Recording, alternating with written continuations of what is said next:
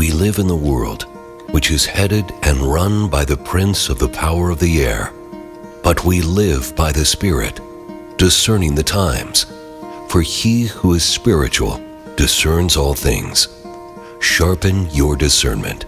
Build your faith. Listen to the Word and World Team.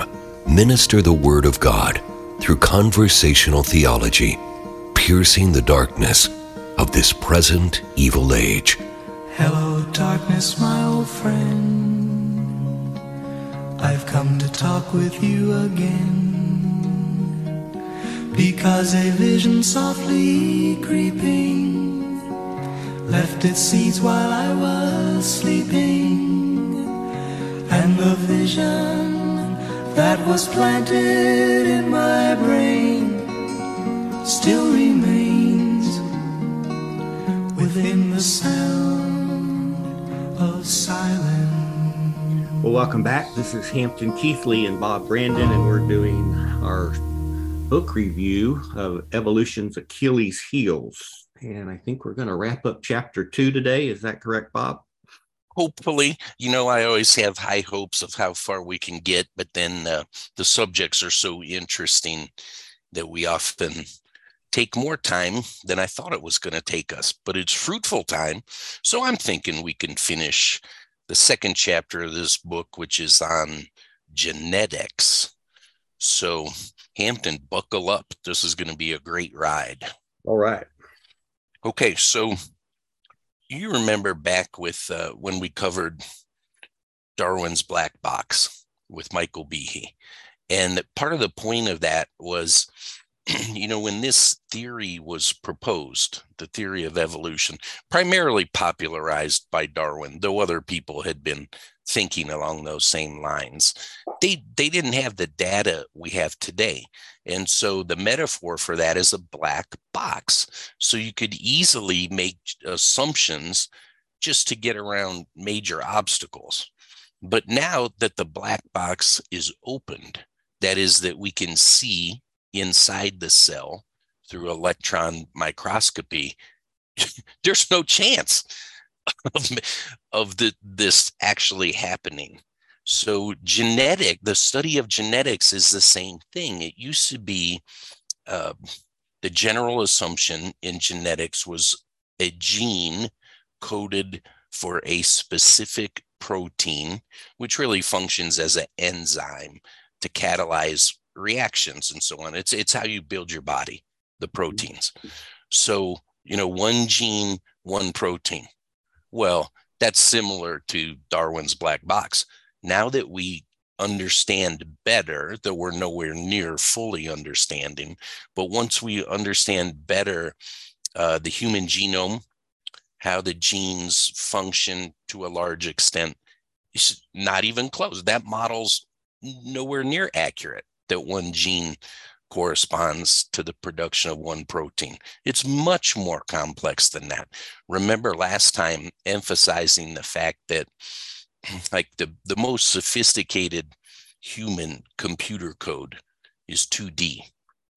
Our genes are very similar to computer codes, but it's 4D. Right. Right. So we mentioned this last time, but boy, does it scare me with that mRNA vaccine.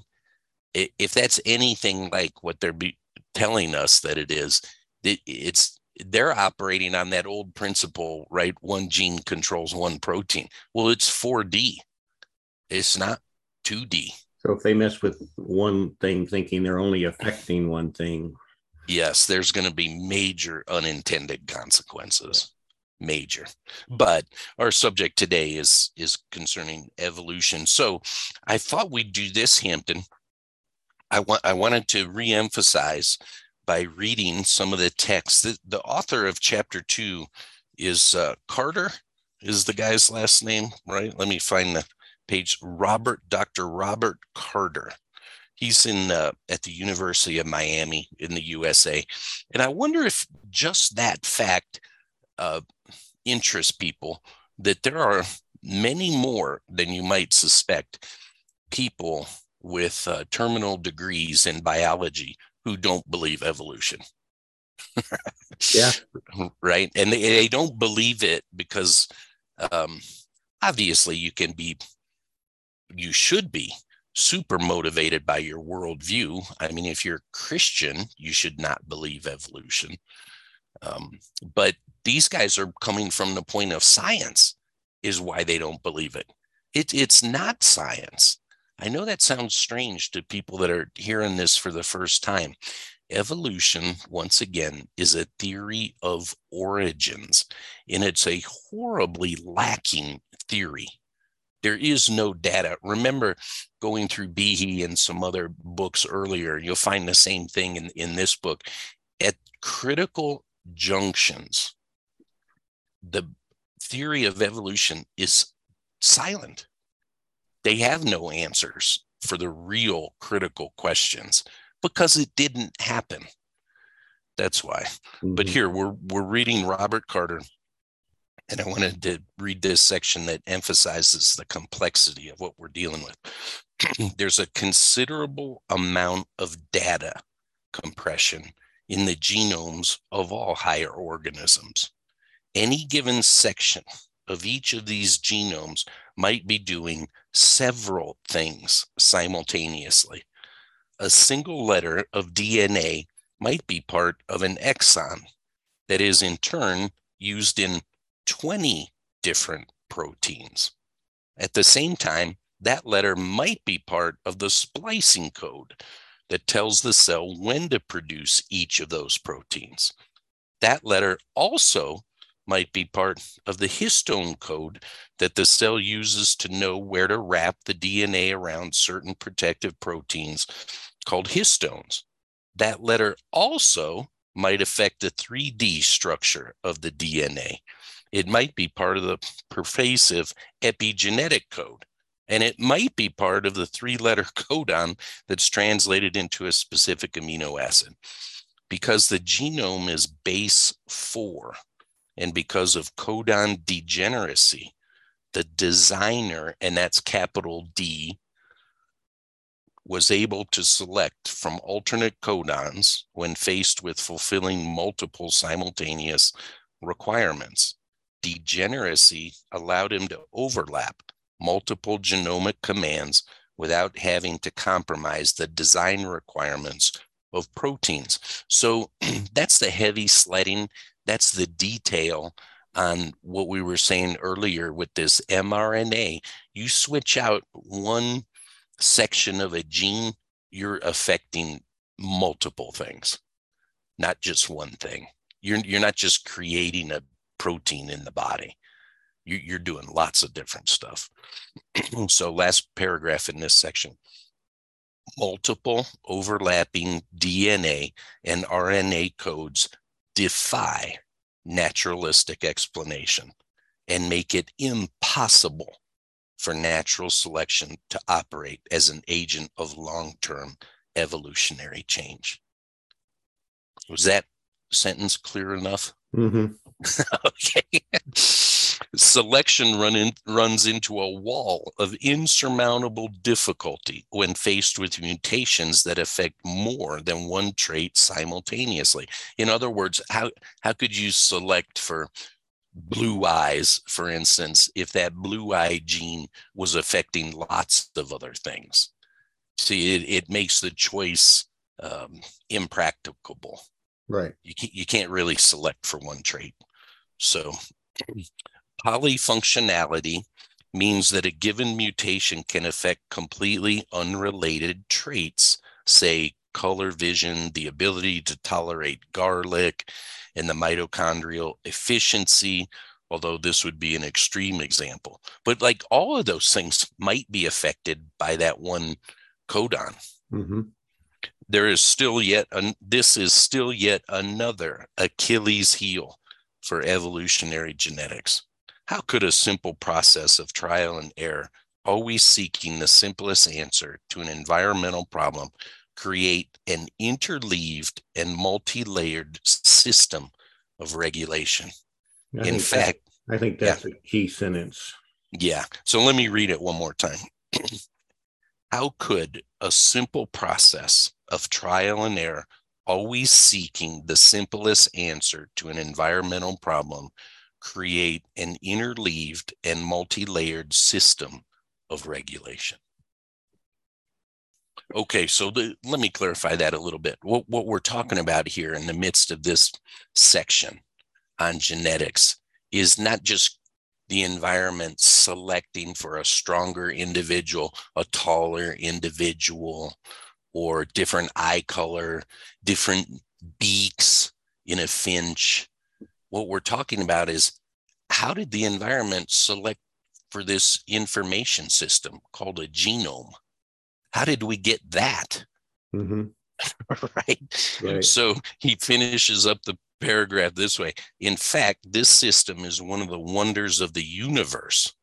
Without this level of multitasking, the genome would have to be much larger, and it might not be possible for DNA-based multicellular organisms to exist at all without it.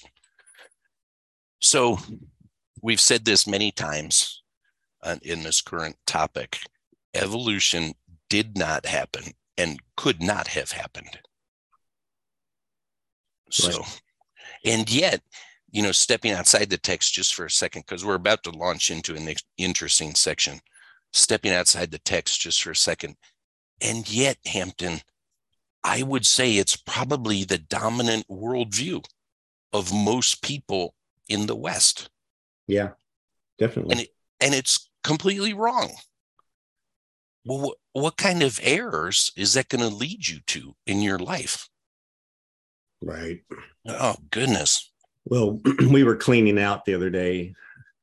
Lori found an old biology textbook from one of the kids from college, I think. So she tossed it by the, trash can. I was like, oh, since we're doing this, I opened it up and sure. And on page 0, first sentence of the second paragraph, it basically says that evolution is the foundational principle of biology. Yeah. And in every single section of that, they just hammered that home. Mm-hmm. And you notice all of the varied, things in nature and the amazing things in nature. Well, that's evidence of evolution, and I'm going, no, it's not. It's it's evidence of a creator, a designer, Right. It's right. Just real interesting to see that book. Yeah. Yep. Boy, that leads me to a bunch of stories, but I'd rather carry on with where we were headed this morning. You can't rabbit trail me that easy, Hampton. Okay. Okay. So let me ask you a question to introduce our next section. Considering biblical history, what 3 parts of the major unfolding of biblical history might be important for the study of human genetics down through history? Well, creation. Okay. Adam and Eve. Yeah. And then a bottleneck or whatever of the flood, where we just get down to 8 people. Okay. And then Tower of Babel, where they all spread out because they can't talk to each other. That's exactly what I would say. So the question on the table then becomes, is there genetic evidence for those 3 events in the history of the human genome? What do you think? I think there should be. There is.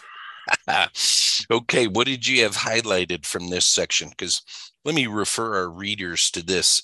This one's a hard one to summarize. The next, 6, 7 pages, maybe 8 or 9 pages. But get the book.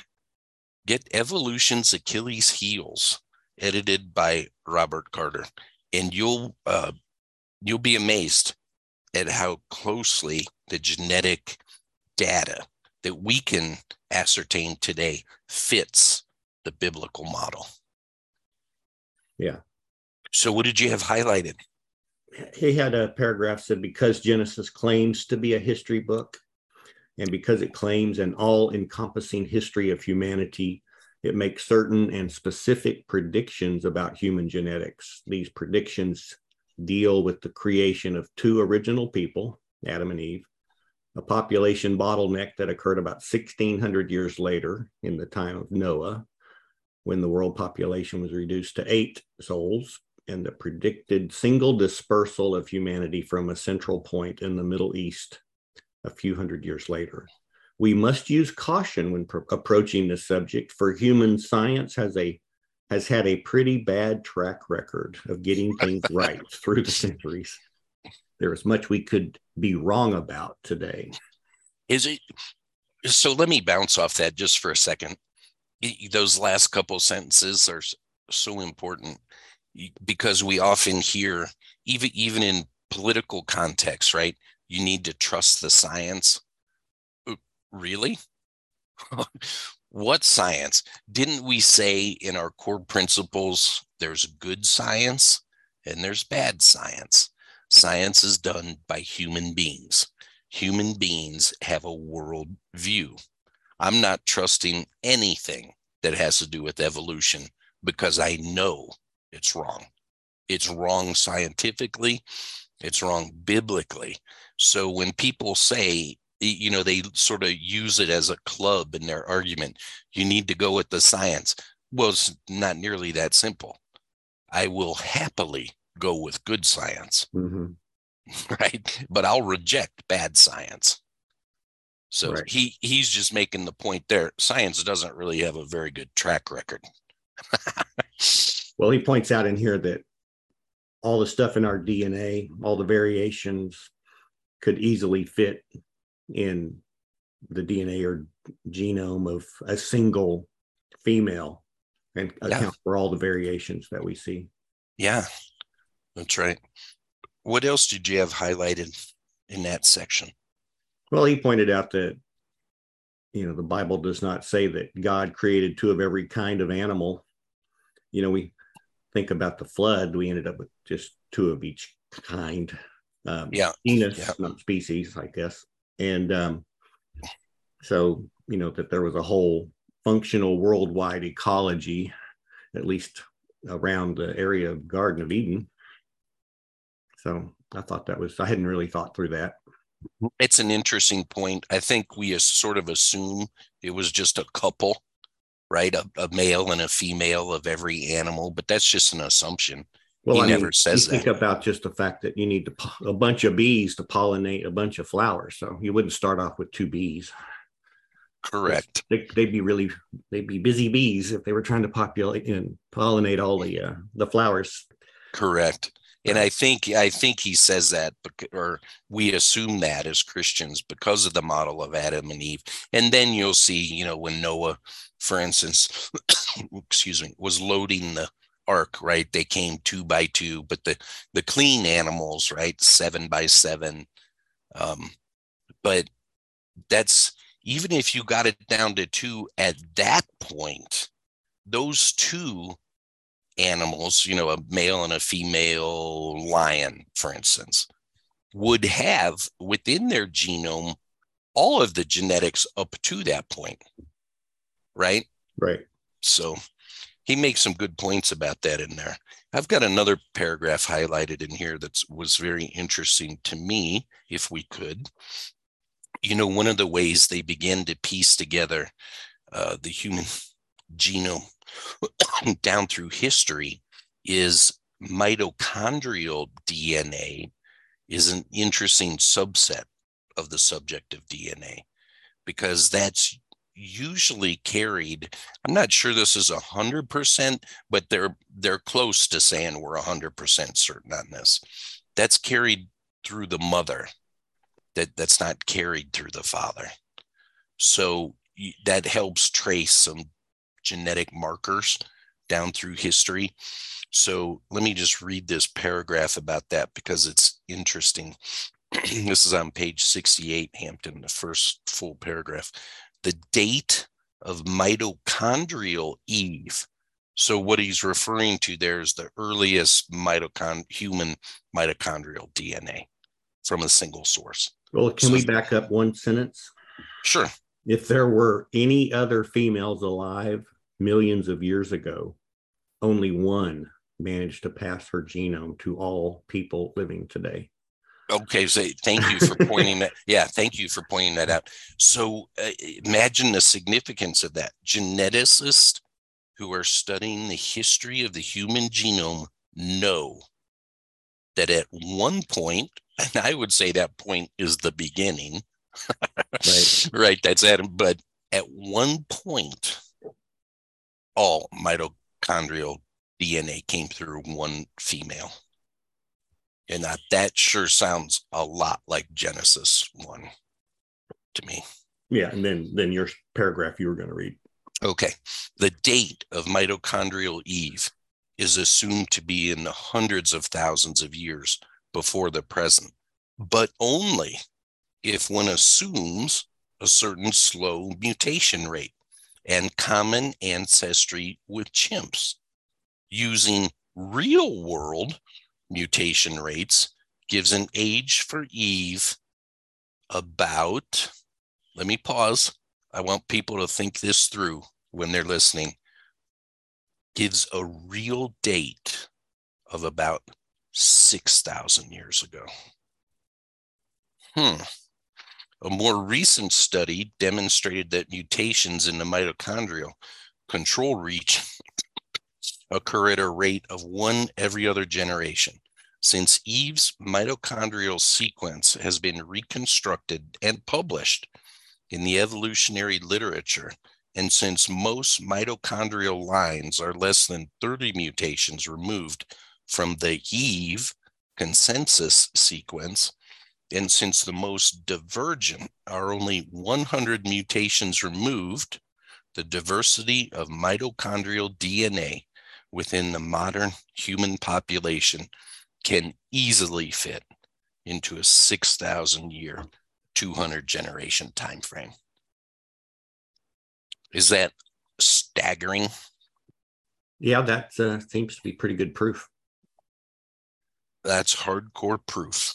And that's why, let me just point this out. So this chapter is on genetics. It's chapter 2 of the book, Evolution's Achilles Heels. The author of this chapter is the editor of the whole book. So the study of genetics is the spear point into the subject of evolution. And you've heard him say a number of times, last week we covered this, we've already covered it this week, impossible. Yeah, I was at Evangelical Theological Society meeting several years back, and I mentioned this earlier, but that was what the guy was actually saying, is that all of these humans evolved, and then God just chose one pair. Completely wrong. And this guy was, at the Evangelical Theological Society and was a professor at some, I think, Catholic university or something up in Canada. I want to say John Walton, but I may be wrong. Could have been Walton. He says stuff like that. I've heard him say stuff like that before. He's a top-notch scholar, but he bought into evolution. Correct. And why is that? Let's rabbit trail that for 60 seconds. I think why is that? I think it's because they want to be respected.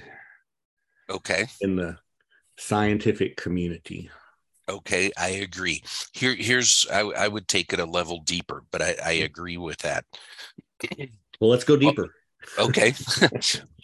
Then this is just my opinion, Hampton, so feel free to punt. Of all the kinds of pride, to me, intellectual pride is the worst. I think the Bible says something about knowledge puffs up.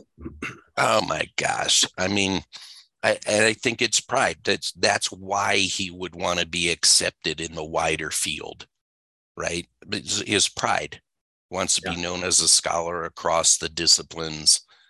And you're just going, well, your pride has made you a fool. You apparently haven't really studied this subject, because if you did, you would not be an evolutionist. Anyway, pride is such an ugly thing, and humility is so attractive. Imagine if that little simple truism works. Imagine the compelling nature of Jesus. I mean, the most humble person. He must have just been so attractive that way. Right. But so anything more on that section, Hampton?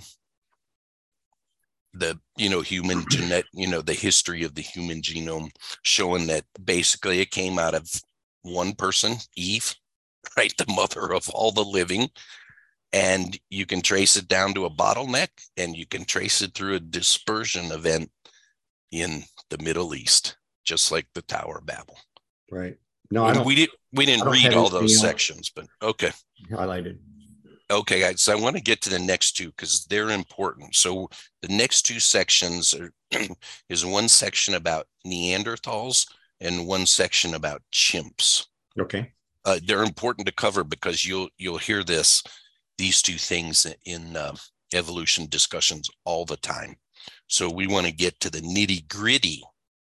So here's a section on page 72, the surprising Neanderthal. Now, I say Neanderthal. I hear some people these days saying Neanderthal. Oh, really? But yeah, but I mean. Yeah, I use the TH sound, not T sound. THAL. So if I'm wrong, forgive me, but I'm going to say it, Neanderthal. What do we do then with claims for non-human caveman ancestors? Everybody's heard that, right? Right. Okay. New discoveries. Oh, there we are, back to the black box, right? The box has been opened. Now we have more data. New discoveries in archaeology and genetics have caused evolutionary views on Neanderthals, for example, to shift radically in the past decade. Neanderthals are now believed to have painted in caves, made musical instruments, and had controlled use of fire, buried their dead in a ceremonial manner with the head pointed towards the rising sun, and hunted the landscape for odd minerals in order to grind them up and use them for makeup, that is, cosmetics. Does that sound like some missing link? Or does that sound like a human being? It does. And I'm reminded of, I don't know what chapter it was, but it talked about the descendants of Adam, and these ones made musical instruments. Oh, that's right. Yep. They built cities. Yep. Yeah. So the details of this list are still debated among various evolutionists, but to even bringing up one of these ideas, let alone several at the same time, would have been tantamount to evolutionary heresy just a few years ago. Now they're starting to admit these things, right? So thanks to rapid advances in technology, we now have the ability to pull DNA from some of the best preserved Neanderthal bones. That, by the way, that's hard to do because DNA degrades quickly. So to pull it out of skeletons that are hundreds and thousands of years old, not millions, not 10,000s, but thousands even, it's difficult. Well, that kind of reminds me of I think it was in Montana, they found some bone marrow inside of a dinosaur bone, and they were able to pull red blood cells out of it. Okay, let me so they said, well, up until now, we thought red blood cells could only last like 5,000 or 6,000 years old, but now we know they can last 65 million years old. Okay, so let me put a little more flesh on that little rabbit. No pun intended. Yeah, because that's really interesting, and maybe next time I'll get a lot of the raw data on that for us. But let me at least refresh everybody's memory on what you're referring to. So in 2005 in Montana, an archaeologist from North Carolina, female, was on a dig. They got a great spot for some dinosaur bones. They found the best T-Rex they've ever found. And by best, I mean complete. You usually, like we were in the Smithsonian a week ago, Hampton, Kathy and I, back in DC. And I bet you went to the dinosaur area, right? I did. But so they'll have dinosaur skeletons. Well, it just looks like there's the whole skeleton, but often what has happened is they've recreated, they've got some of the bones and then they recreate what they suspect the rest of the skeleton looked like. And they're usually quite accurate doing that, but you're not really seeing the real thing most of the time. Well, in this case, they found almost the complete T-Rex skeleton. It's very exciting.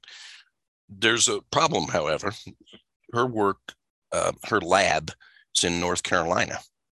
So they got to get those bones out of Montana over to North Carolina. Well, you're going to helicopter them out of the mountains of Montana and then fly them to North Carolina.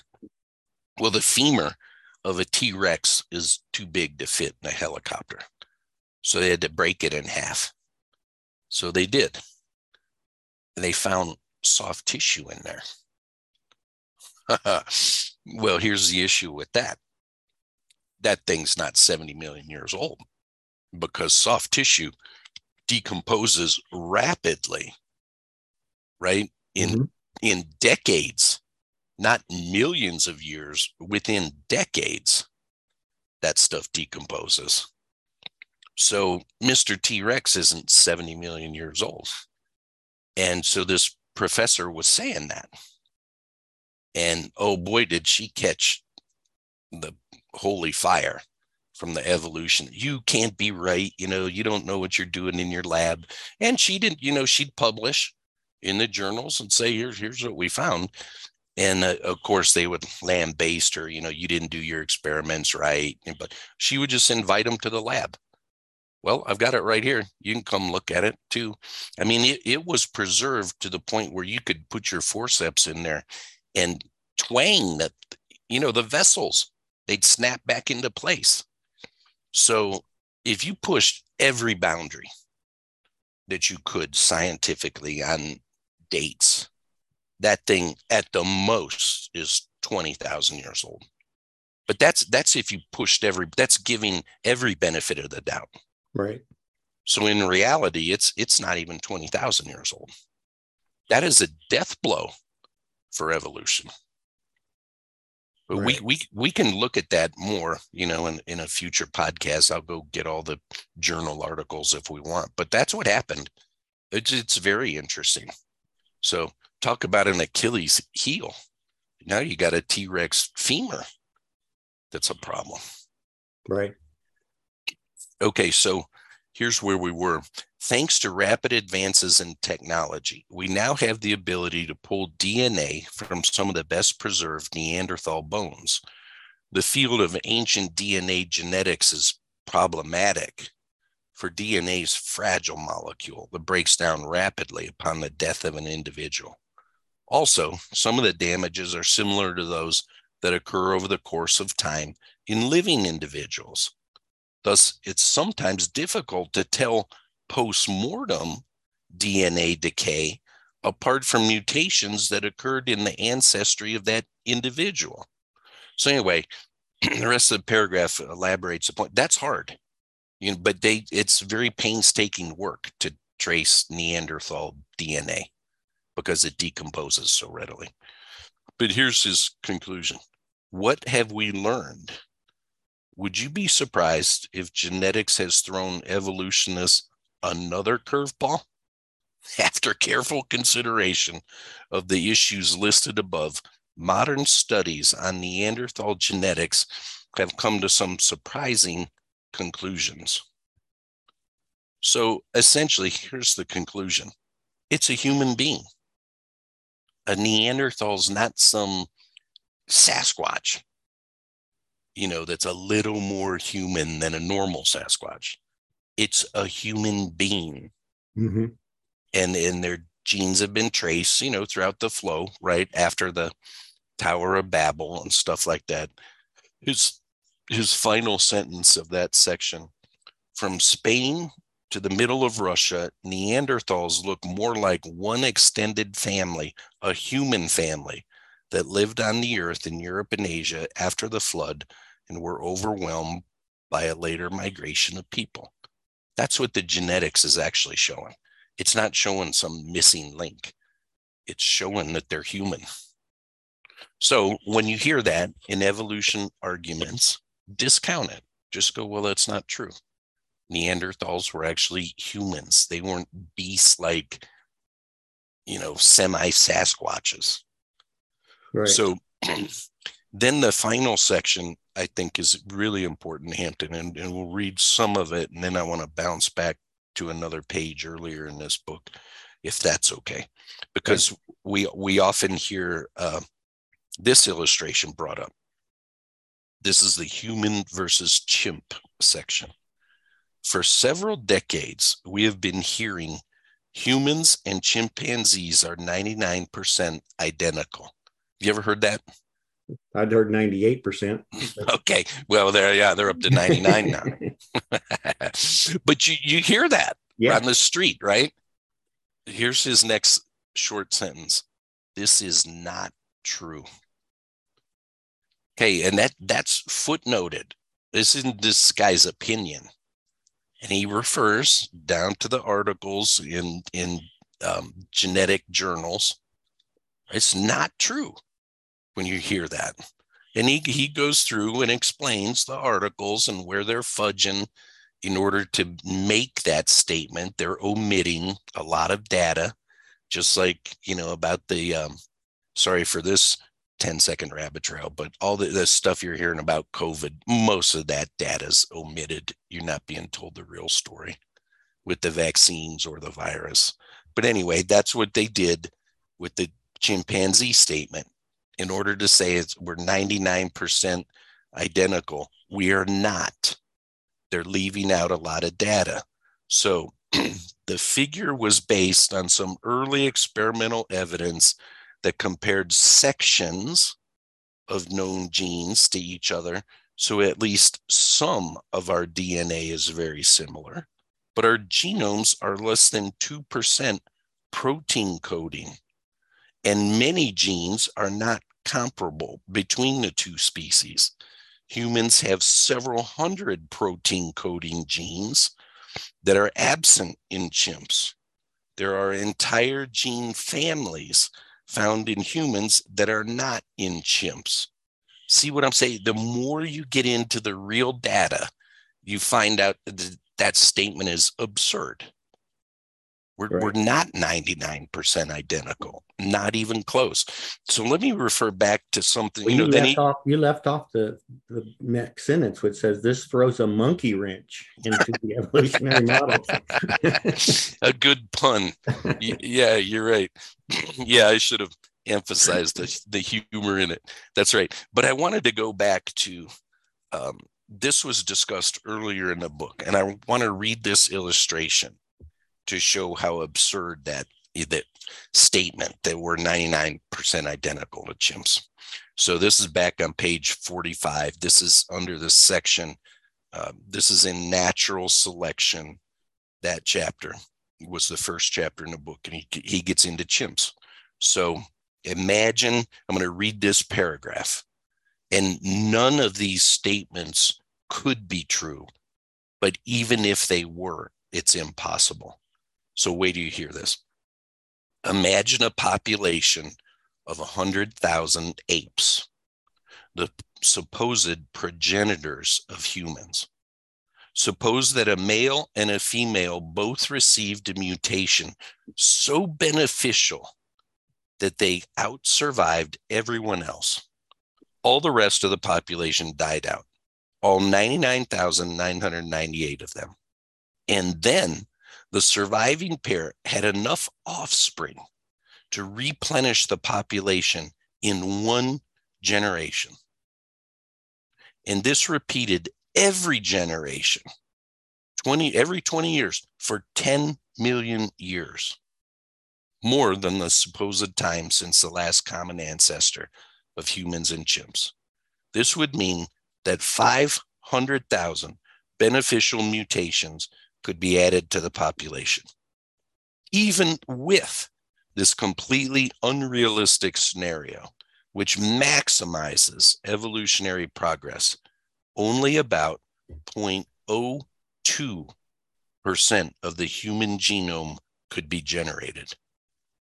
Considering that the difference between DNA of a human and a chimp, our supposed closest living relative, is at least 5%, or 150 million bases, evolution has an obvious problem in explaining the origin of the genetic information in a creature such as a human. This is where the idea of junk DNA originated, with evolutionists' realization that natural selection could not create enough DNA, so the vast majority must be non-functional. And then, you get into junk DNA and realize it's not junk, right?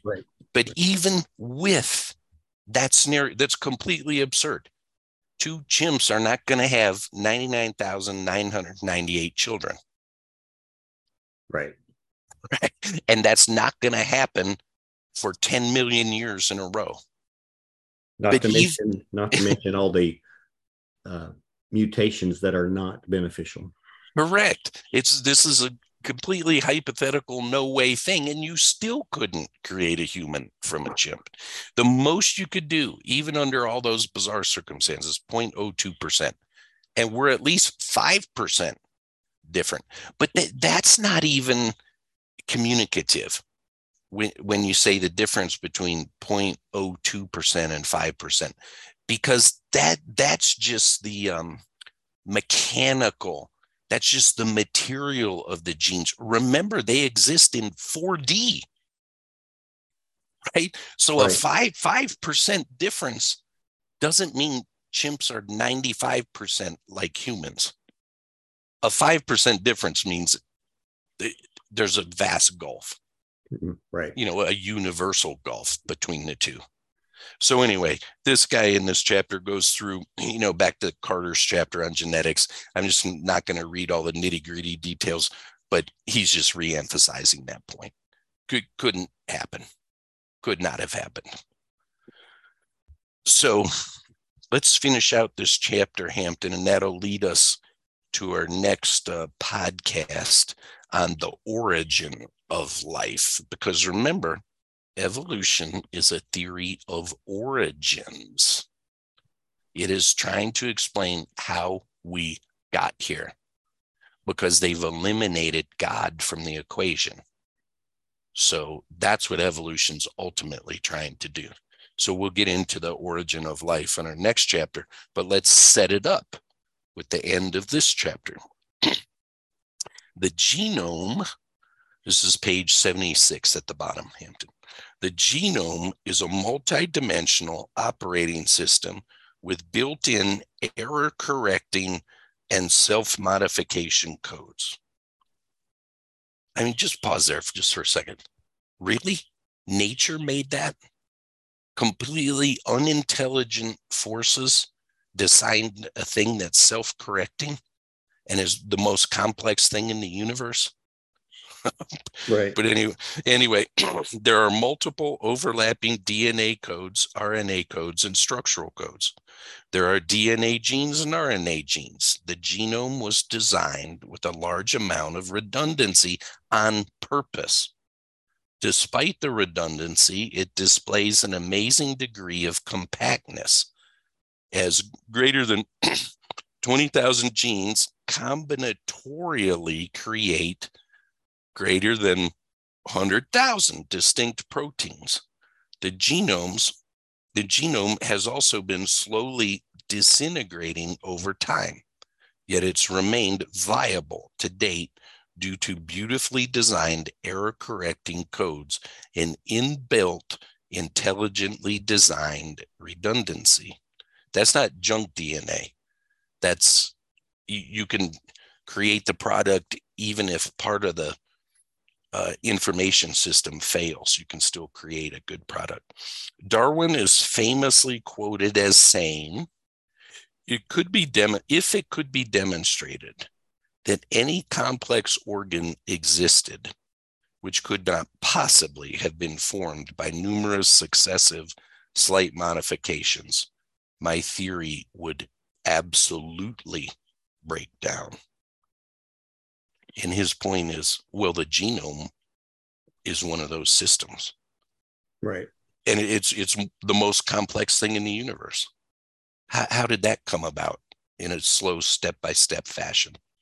So he says, I know this quote has been misused by both sides over the years, but still, I claim the human genome is such a thing. I do not believe it could possibly have originated through naturalistic processes. I challenge the evolutionists to give us a workable scenario of genomic history, including the source of informational changes, an account of the amount of mutation necessary, and description of the selective forces necessary, all within the proper time frame. Indeed, I challenge them to come up with a way that the genome, any genome, first appeared, arising from scratch in a world otherwise devoid of instructional information. So I'll read the last paragraph in 1 second, but here's what you're going to hear in response to that challenge. Silence. Yeah. Okay. Where does this lead? It should be plain by now that genetics is no friend of Darwin. His ignorance of the complexity of life, the means by which species reproduce, and the fragility of complicated systems allow him to theorize his way around insurmountable obstacles. Darwinism should be appraised in light of modern knowledge. Modern genetics supports the biblical account quite well. There's abundant evidence in the genes of modern man for the creation of two original people, Adam and Eve, a population bottleneck a few thousand years later during Noah's flood, and a subdivision of the population a few generations after that at Babel, with the subsequent single dispersal of humanity across the globe. Not only that, but the rate of mutation, the distribution of mutations, and the fragility of the ultra-complex computer operating system called the human genome all testify to the youth of that system. One wonders if Darwin would have been able to come to the same conclusions if he were alive today. But it's not just the existence of genetics that's a threat to evolution. For the origin of life is no friend of evolutionary theory either. In the next chapter, we'll look into this. For all evolutionary origin of life scenarios defy known laws of chemistry, physics, and probability.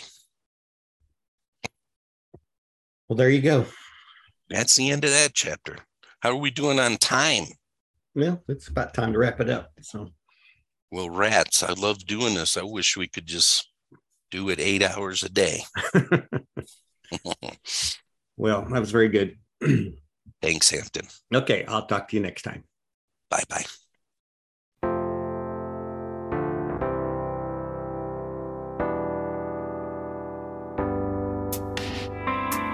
Therefore, I exhort you, brothers and sisters, by the mercies of God, to present your bodies as a sacrifice, alive, holy, and pleasing to God, which is your reasonable service.